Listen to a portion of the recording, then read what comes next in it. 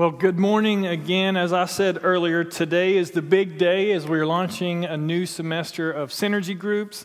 And so along those lines, I want to share kind of a standalone message today. If you haven't been with us in the past, typically what I try to do is I like to camp out for a couple of weeks on either a topic or a passage so that we can get as much as we can out of that topic or passage. So we typically do series, whether they're 4, 6, 8-week series, somewhere in there. But today I want to do a standalone message, but before I jump into the message, let me point out that next week we're starting a brand new series. And it's going to be a great series for you to invite people in your life who may not love church, who may not be followers of Christ. And it's a series called God of the Underdogs.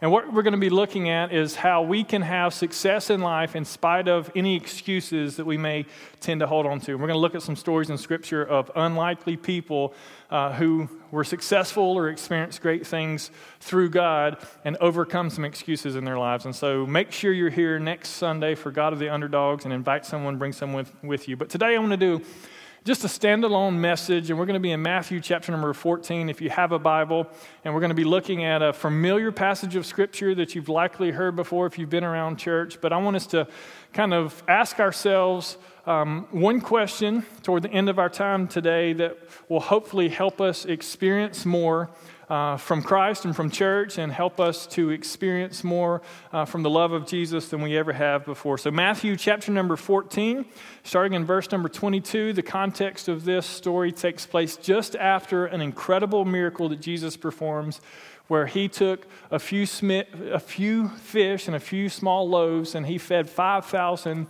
men plus women and children, and then had more food left over than when he started. An incredible miracle that his disciples experienced. And then starting in verse number 22, this is what Matthew says. Immediately, Jesus made the disciples get into the boat and go on ahead of him to the other side while he dismissed the crowd.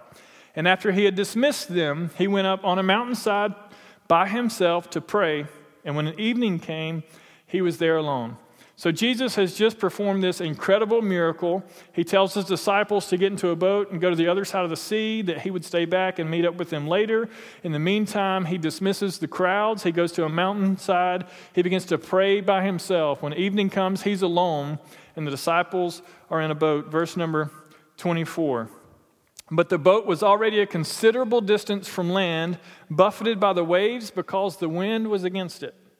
So the disciples are in this boat. Jesus sends them ahead. It's now nighttime. Winds are blowing. Waves are crashing against the boat. Verse 25, during the fourth watch of the night or just before dawn, Jesus went out to them walking on the lake. Now, if you've heard this story before, if you've read this story before, this seems like just a commonplace detail, but this is pretty miraculous in itself that Jesus was walking on water out to a boat that was a considerable distance away from him. At night, in the midst of heavy winds and raging seas, Jesus goes walking out to the disciples on the water. Verse 26, when the disciples saw him walking on the lake, they were terrified. "It's a ghost," they said, and they cried out in fear. As if it weren't enough for there to be waves crashing against the boat, winds to be pushing against the boat, they see a figure walking on the water. Now, why do they think it's a ghost? Well, how many people do you see walking on the water in the middle of the night in the middle of a storm, right? So this figure is now walking towards them on a storm, and they're terrified. Crazy conditions, and here's this figure. I mean, it's a ghost. They're like crying out in fear. And Jesus, verse number 27, immediately said to them, "Take courage, it is I. Don't be afraid." It's nothing to fear. I know it's a little windy. I know there's lots of waves, and I just came walking out here on top of the water, but you've got nothing to be afraid of. It's me. Now, you may be one to take someone's word for something, but I'm the type of person that wants some proof, right? Sure, that's you. You're saying that you're Jesus and you're walking on the water. That's pretty crazy. Verse number 28. Listen to Peter. I love Peter. "Lord, if it's you," Peter replied, "tell me to come to you on the water." Okay, so 12 disciples in a boat, in a storm, at night, a figure walks out on the water. That's not natural. It doesn't happen. So they think it's a ghost. They're terrified. The ghost speaks to them and said, "Hey, it's me, it's Jesus. Nothing to be afraid of. Why are you so afraid?" As if this is something normal. Okay? Now, Peter decides to be the one to speak up. He's the one that speaks up out of the crowd. He's not afraid to say what's on his mind. In fact, a lot of times when he speaks before he thinks, and sometimes he acts before he thinks. And so Peter is just kind of a loose cannon in some regards. But he says to Jesus something that I find extremely, extremely interesting. He says, Jesus, if it's you, tell me to come out on the water. Now, why do I find that interesting? Because logically speaking, if it were me, in the middle of a raging sea, in the middle of a storm, lots of wind, and this figure claiming to be Jesus is walking on the water, if I want to know if it's truly Jesus, I'm saying, well, if it's you, Jesus, what's my birthday? What did we have for supper last night? Where are we going, right? I want some information to be able to identify you truly know me. You are who you say you are. Like, tell me something about my childhood that no one would know but you. Like, if you're really Jesus, like we're close, you should be able to tell me something. But Peter, he kind of bypasses logic there, and he says to this figure who claims to be Jesus walking on the water, yeah, well, if it's you, tell me to come out on the water. It's like, come out on the water? You can't figure out who it is just by asking a different type of question? That's Peter, though. He's like, if that's really you and you really can walk on the water, he's not like scared anymore. He's like, dude, that's awesome. Let me come out there. I want to try that. If it's you, tell me to come out. He's just seen Jesus do a miracle. He's seen Jesus do other miracles. If that really is Jesus and he's walking on the water, Peter's mindset is, I want to experience that. It's not enough just to see it. It's not enough to witness it. It's not enough to say I was there. I want to be out there with you, Jesus. Isn't that a great approach to have in a relationship with the creator of the world? Like, I want to experience the moments with you. I don't want to just see them. I don't want to just hear about them. I don't want to just observe them. I want to be a part of them. That's what I love about Peter. Tell me to come out there. And so Jesus, in verse number 29, simply says, come. And then Peter got down out of the boat, walked on the water, and came toward Jesus. There's 11 other disciples, none of which asked to experience what Jesus was involved in, but Peter was daring enough, he was risky enough, he was courageous enough to say, if that's really you, let me be part of it. Invite me to come out on the water. And when Jesus says come, Peter's the one that gets out of the boat and literally begins to walk on the water towards Jesus. Can you imagine that? Imagine what the other disciples were like. Dude, are you crazy? Don't get out of the boat. Are you nuts? He just throws caution to the wind. He's walking on the water. Something that he would have never experienced in his lifetime. A man who had been on water for most of his life. This was a fisherman by trade who left fishing to follow Jesus. He had been on water. He had never seen a human being walking on water. That doesn't happen. And in the moment, he says, if that's really you, tell me to come out there. Don't just prove yourself to me by some knowledge, something that I can ascertain. Prove it to me by inviting me to come out there. I want to participate in this miracle. He gets out of the boat. He starts walking towards Jesus, and you can just imagine like how pumped up he must be. And then life happens like it does for all of us. Verse number 30, but when he saw the wind, he was afraid, and he began to sink. And he cried out, Lord, save me. His surroundings took his focus off of Jesus. And as a result, he began to sink. See, when your focus is on Jesus, you experience some incredible things in this life. As soon as your focus gets distracted and you begin to observe things around you, things that tell you not only should you not be walking on water, this isn't natural, but there's a lot of wind, there's a lot of waves crashing around you. This is dangerous. And reality set in, and a man who's walking on the water takes his focus off of Jesus, and he begins to say, this is not good. And he begins to sink, and he cries out like he should have, Lord, save me. Immediately, Jesus reached out his hand and caught him. You of little faith, he said, why did you doubt? I've often wondered, why would Jesus use those words to rebuke a man who lost focus when he was the only one of 12 willing to even get out of the boat? I mean, you talk about having a little bit of faith. I mean, he got out of the boat, he walked on water. And now you're saying, you of little faith, why did you doubt?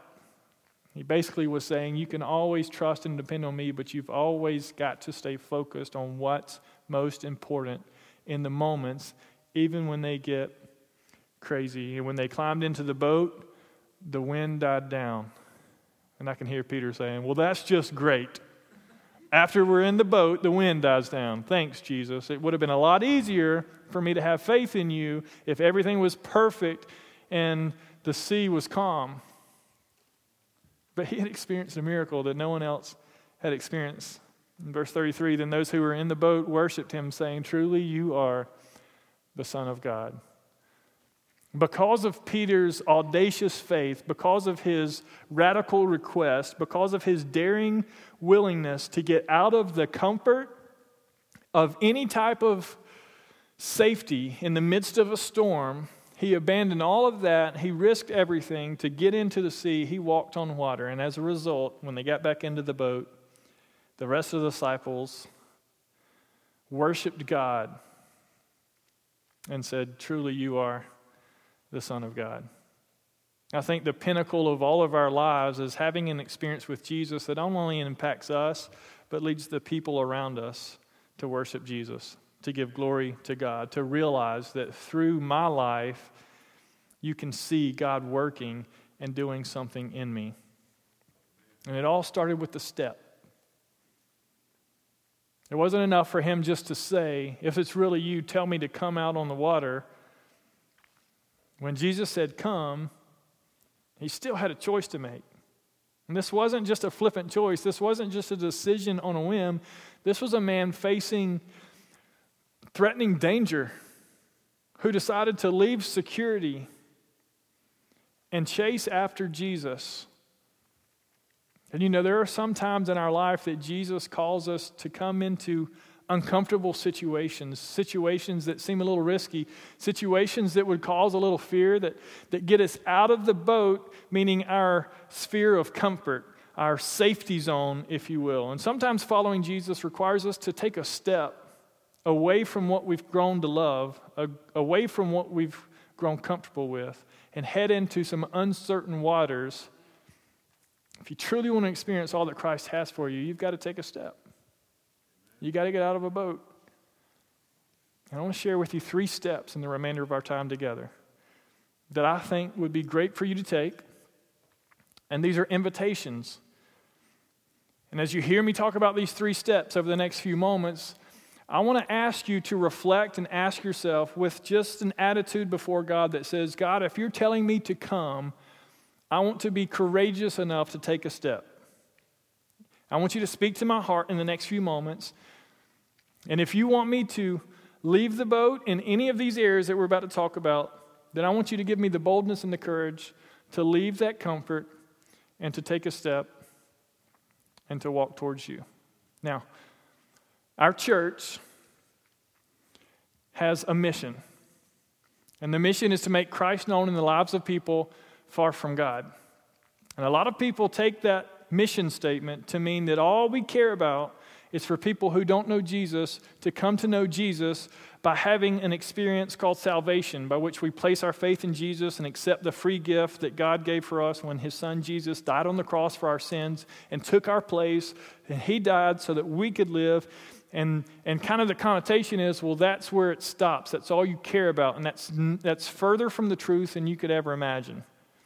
Because our goal is for everyone in our church to not only accept Christ, but to continue to grow in their faith, to develop and become mature followers of Jesus who understand what it means to be a disciple of Christ.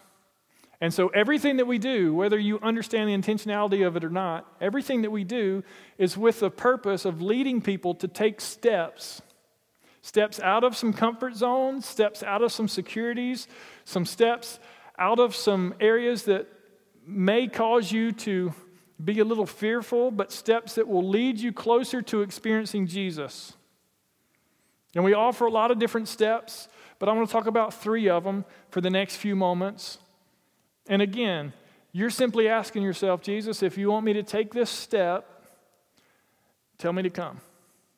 With a willing heart saying, we're going to be a church that responds to you and will take steps. Here's the first step. First step is water baptism. As we as a church believe that water baptism is a step of obedience, it's a step of faith towards following Jesus. It's a step that comes after trusting in Jesus for salvation. 27 times in the book of Acts alone, we see someone getting baptized. Jesus' final words to his disciples in Matthew chapter 21, in Matthew chapter 28, was to go into all the world making disciples, baptizing them, speaking of water baptism, in the name of the Father, the Son, and the Holy Spirit, and teaching them to obey everything I've commanded you. Jesus himself was baptized. This isn't simply a tradition that belongs to any certain denomination. This is a step towards growing in your faith that we believe every believer is called to take.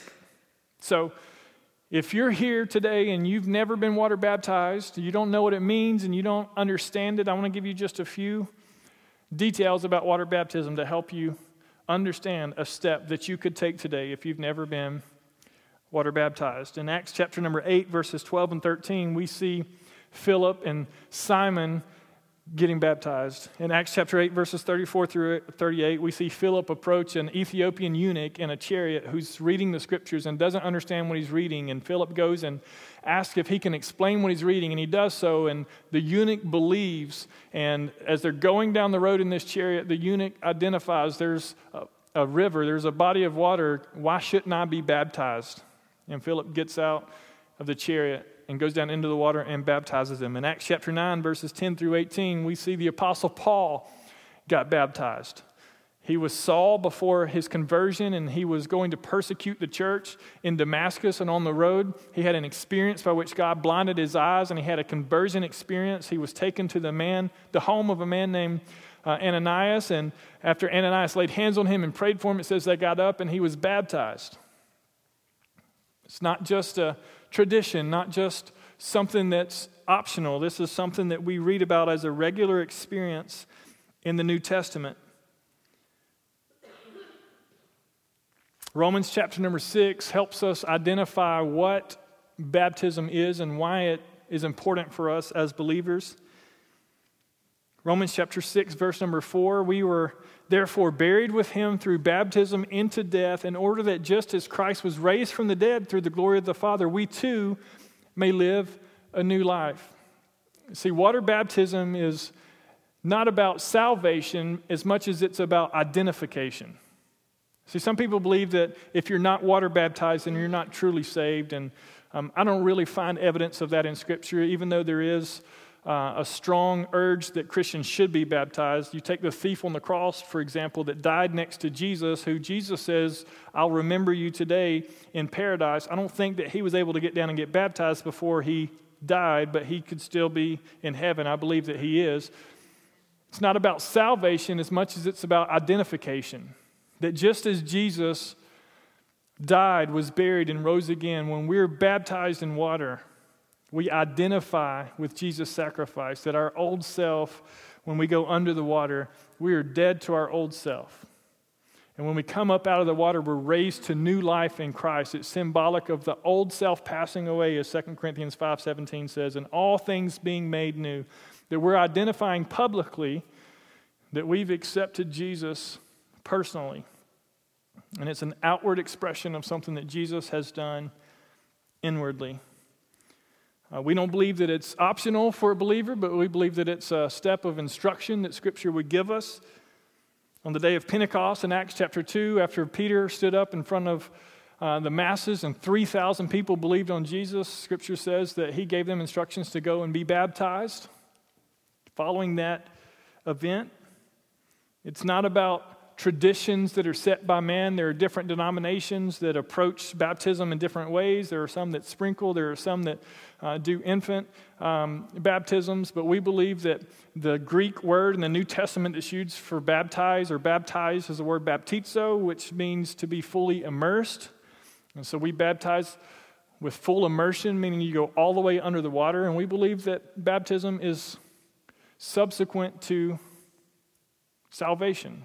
That after you make a decision to follow Jesus Christ, you get water baptized to identify and to publicly profess your faith in Jesus. I've been asked from time to time by someone who may have been baptized when they were a child, do I need to get baptized again? And I ask them about their experience, and I say, had you made a decision to follow Jesus? Have you accepted Christ before you were baptized? And they were like, sometimes they'll say, no, I was just a child, and my parents told me it was something that I should do, and so I did that, and I didn't really know what I was doing at the time.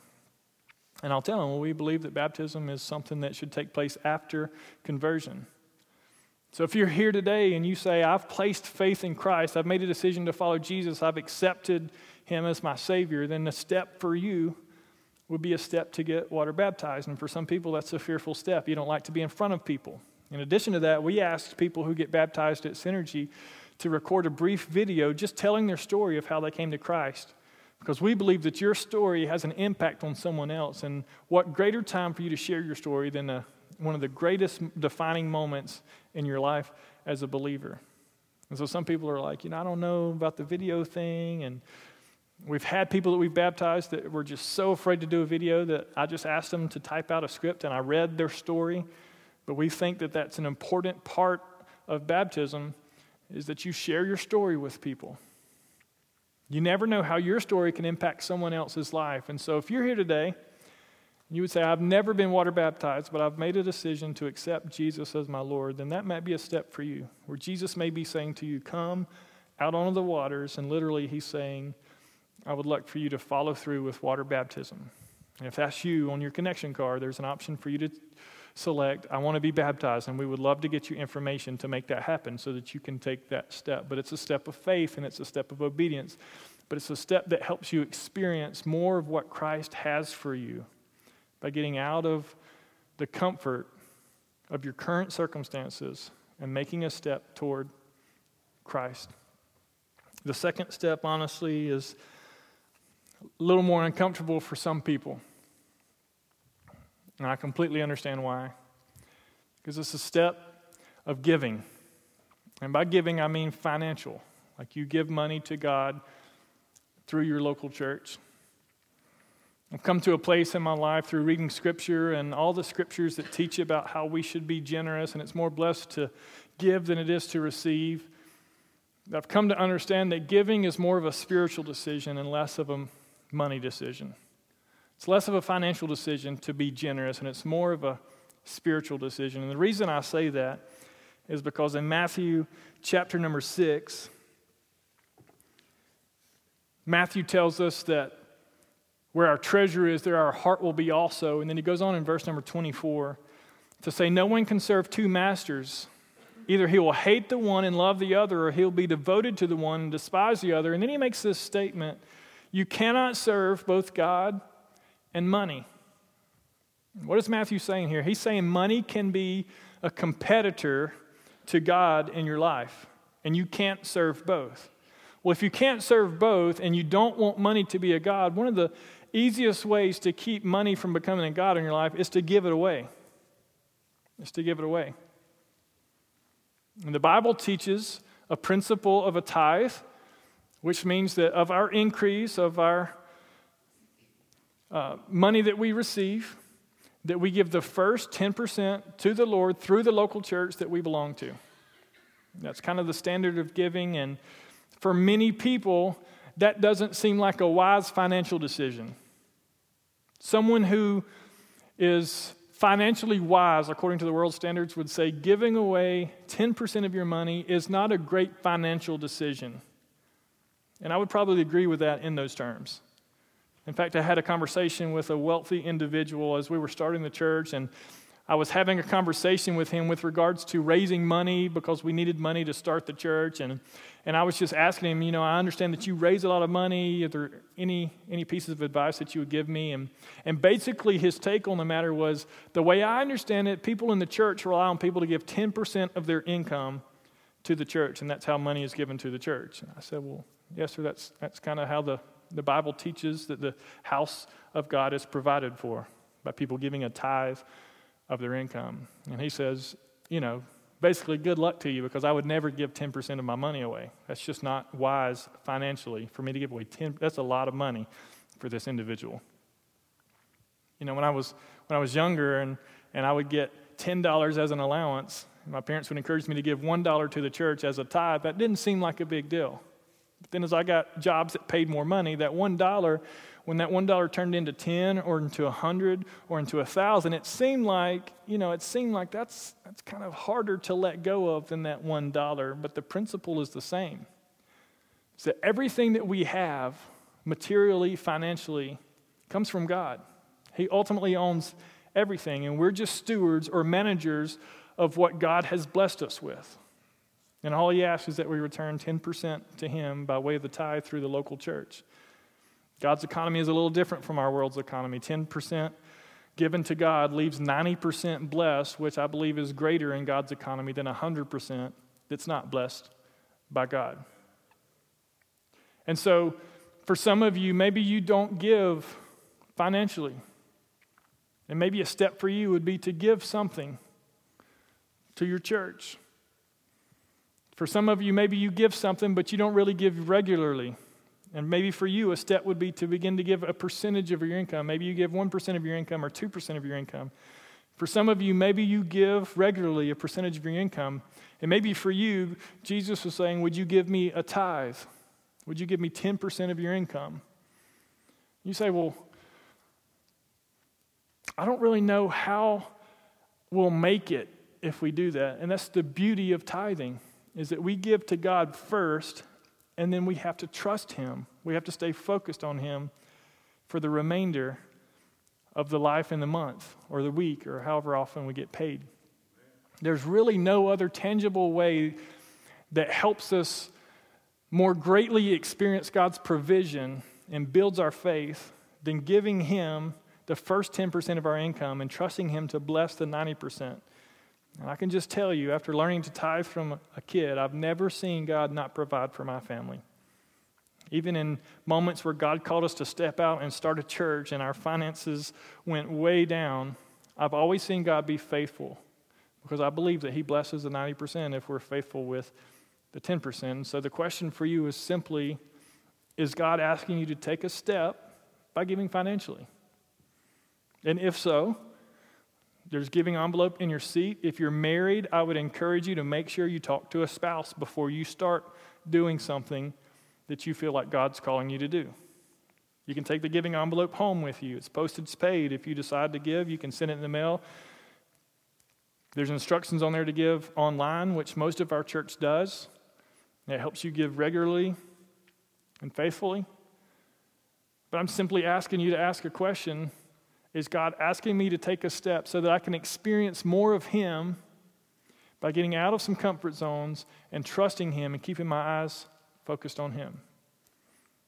You say, well, the church must not be able to meet the bills right now. He's up there talking about money. It's not the case. I'm not up here telling you we need your money because our church isn't going to make it. I want you to grow in your faith. And if I didn't teach you the biblical principles of giving and generosity, I believe that I wouldn't be leading you towards maturity in Jesus. The third step that I want to talk about has to do with why today is such a big day in the life of our church, and it's a step to join a group.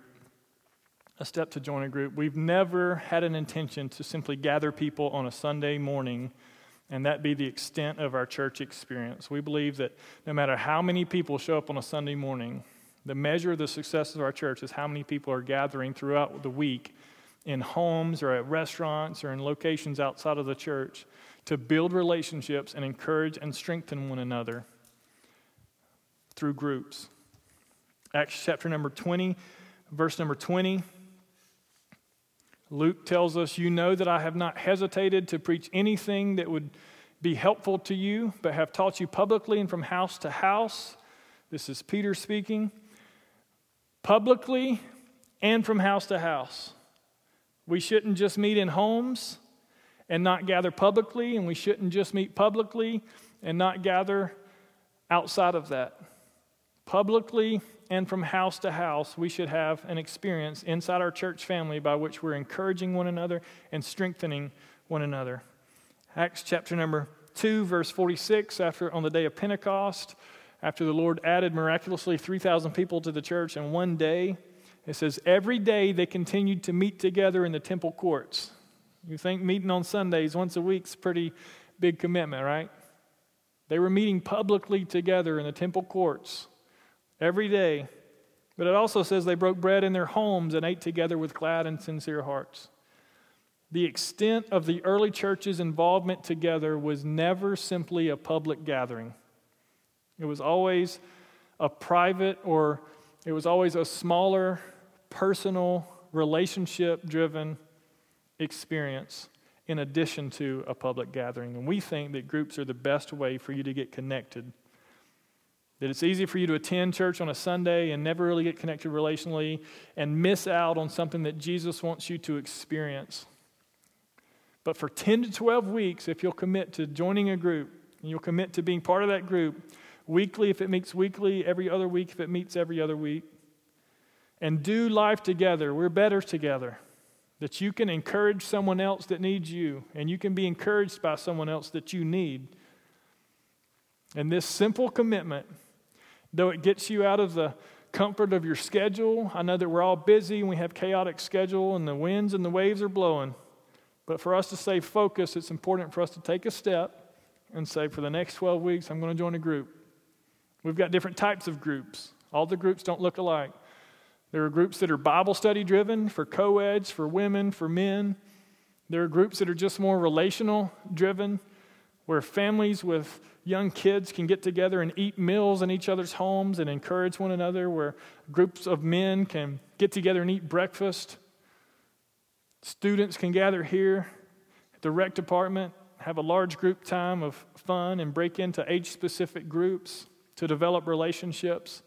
But it's through these groups that our church is cared for, that you have a sense of belonging, that you find a place where you really fit in the life of our church. And it's a step. Sometimes it's a step of uncertainty. You don't really want to go to someone's house for a small group meeting when you don't really know that person. You don't really want to have to clean your house very thoroughly once a week because people are going to come to your house for a small group meeting. It stretches us. But it's through that stretching that we reach greater potential in Jesus and experience more in Him.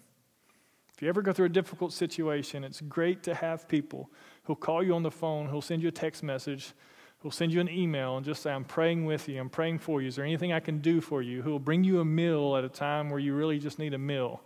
You don't need to be focusing on preparing a meal. That's what groups are designed for.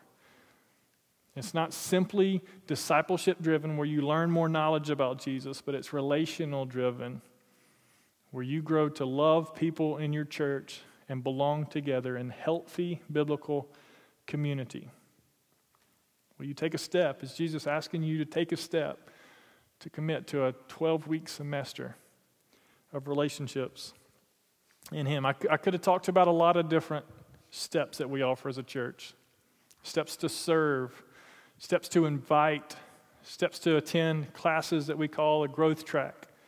All steps designed to take us further in our relationship with Jesus. But I just felt this week that these 3 steps are steps that we as a church need to kind of embrace, especially in this season. So if you're here and you've never been water baptized, simply ask yourself, is Jesus asking me to take that step?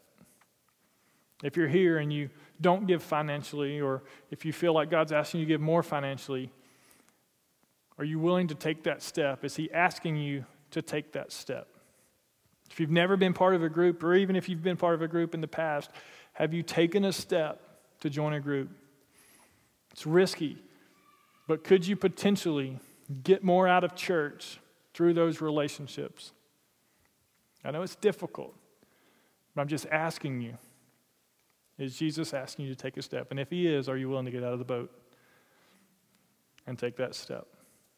Let me pray for us. Father, thank you for today. Thank you for church and what it means. Thank you for opportunities to grow in our faith. Thank you that we have the privilege of experiencing you, even in circumstances that are sometimes frightening, that cause us to be uncomfortable, that push us beyond our comfort levels and our safety zones.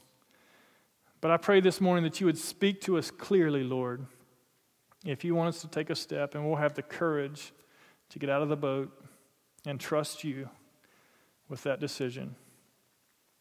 Before we end our time together this morning, I wonder if there's anyone here today who's never made a decision to accept Christ, who's never made a decision to place their faith in Him. And today you've heard some of the gospel of how Jesus loved you enough that God sent His Son Jesus to this earth, and He gave His life for us that we might receive life in Him. And if you've never made a decision to commit your life to Christ or to accept the free gift of salvation, and that's something that's a step that you want to take today, is to surrender your life to Him and place your faith in Him. No one has to look around, but would you just lift a hand and say, that's me. I want to place my faith in Him. I've never made a decision to do that. And this morning, I want to do that. That's awesome. That's great. You can put your hand down. Anybody else? I've never surrendered my life to Christ. I've never invited Him to be the Lord of my life. Anybody else? Here's what I want to do for those of you who raised a hand. I want to lead you in a prayer. Nothing magical about the prayer. It's just a prayer to help you say to God what you want to experience with Him personally. Romans chapter 10, verse 9 says that if you confess with your mouth that Jesus is Lord and believe in your heart that God raised Him from the dead, then you will be saved. And today, I'm going to lead you in a prayer just to confess that Jesus is the Lord of your life. And you can just say this in your heart. You don't have to say it out loud. But if that's you, just repeat this after me. Say, Lord Jesus, I surrender my life to you this morning.